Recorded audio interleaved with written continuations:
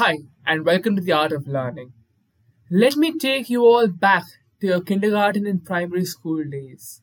Imagine you're in class and your teacher is about to tell you a story. It's a story about a warrior. This warrior wants to slay a mighty dragon. The dragon has been torturing the citizens of his nations for years, so he wants vengeance. He had been preparing for years, sharpening his iron sword, strengthening his mace, and making himself agile.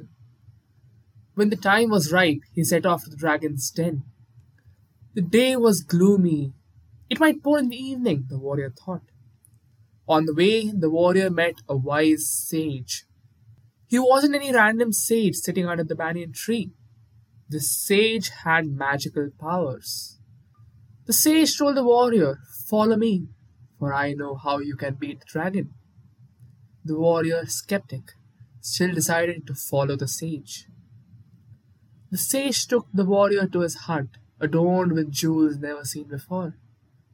There he had a small cauldron with blue liquid seemingly ready for the warrior. "Lend me your iron sword, for I shall make it stronger," the sage announced. "How so?" the warrior asked. "All I see is that cauldron with you." "That cauldron will make your sword harness the power of the gods," the sage replied. "With one hit, your sword can slay the dragon. Just one hit." The warrior, now interested, hands over his iron sword to the sage. The sage dips the iron sword in the cauldron, and it comes out shining brown. "Listen well, my dear warrior.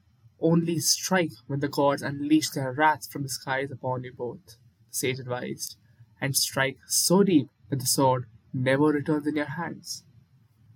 The warrior confidently wields his newly empowered sword, for he sees in the skies that the gods are soon to unleash their wrath. As he made his way to the dragon's den, the air became moist, the wind started buffeting the surrounding foliage, and the dragon came out of his den, disturbed but ready to fight. The dragon lashed at the warrior skillfully avoided the attacks. The battle went on for hours. The dragon maintained distance from the warrior's shiny brown sword. However, the dragon miscalculated the warrior's intelligence. When the time was right, the sky started rumbling. Flashes of light and deafening sounds emerged. The warrior knew it was time. He took aim at the dragon's neck. He knew he couldn't reach directly, so he aimed higher, at the sky. He threw his sword swiftly, in the most elegant manner. The sword lodged itself into the dragon's neck after traveling the projectile motion. In one dash of lightning, the shiny brown sword absorbed the energy and immediately shocked the dragon. The dragon was hence slain. Can you all tell me how many of you could actually understand why this story was important? Could you all tell the kind of scientific experiments that were highlighted in the story? The story showed a simple reaction between the blue liquid, aka copper sulfate, and iron. The story highlighted projectile motion.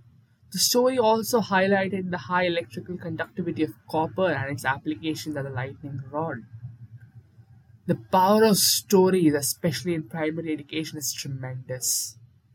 Storytelling is inherently complex. When you're telling a story, you may really not realize how much actually goes into the art of storytelling. It's not just scientific facts that I just showcase in the story. There is a lot more that happens. I showcased a strong communication skill in the story. I also introduced the art of engagement. I also introduced the art of writing. This art of storytelling can eventually, over the years, build up into a stronger learning experience. Storytelling to me is a primitive form of the LAS system, the learn, apply, solve system, or in more general terms, the LAT system, the LAT system, which is the learn, apply, test system. The core principles of this LAT system are clearly showcased in storytelling. When you're telling a story, you start off by building a scenario. You start off by building an experiment. When you're doing that, you're talking about the applications of the concept you'll be dealing with in this story.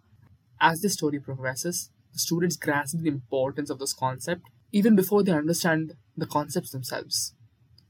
Because when they actually understand the concepts, when the teacher teaches them the concepts, it helps them appreciate those concepts better, it helps them remember those concepts better.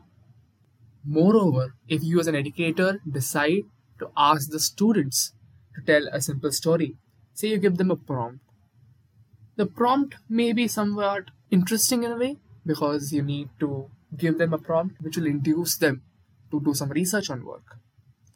So when they present it in class, reward creativity, reward coming up with aids, reward coming up with, say, pictures, certain props, all of those things. That helps them understand the art of engagement.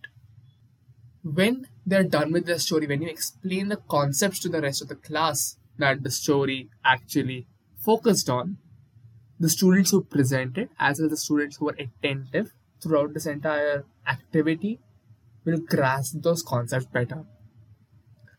And finally, when you reinforce this concept, you can maybe ask questions related to the story, you can drive the concept home. This entire act will help them seal their understanding of the concept. This particular activity, albeit indirectly, introduces the LAT system to primary school students. The more they engage with the system, the more they find themselves using the system in situations where they will be requiring the most in high school. The art of storytelling has a profound impact on education and it should be treated as such. So, my dear educators, are you ready to use storytelling in your daily classes?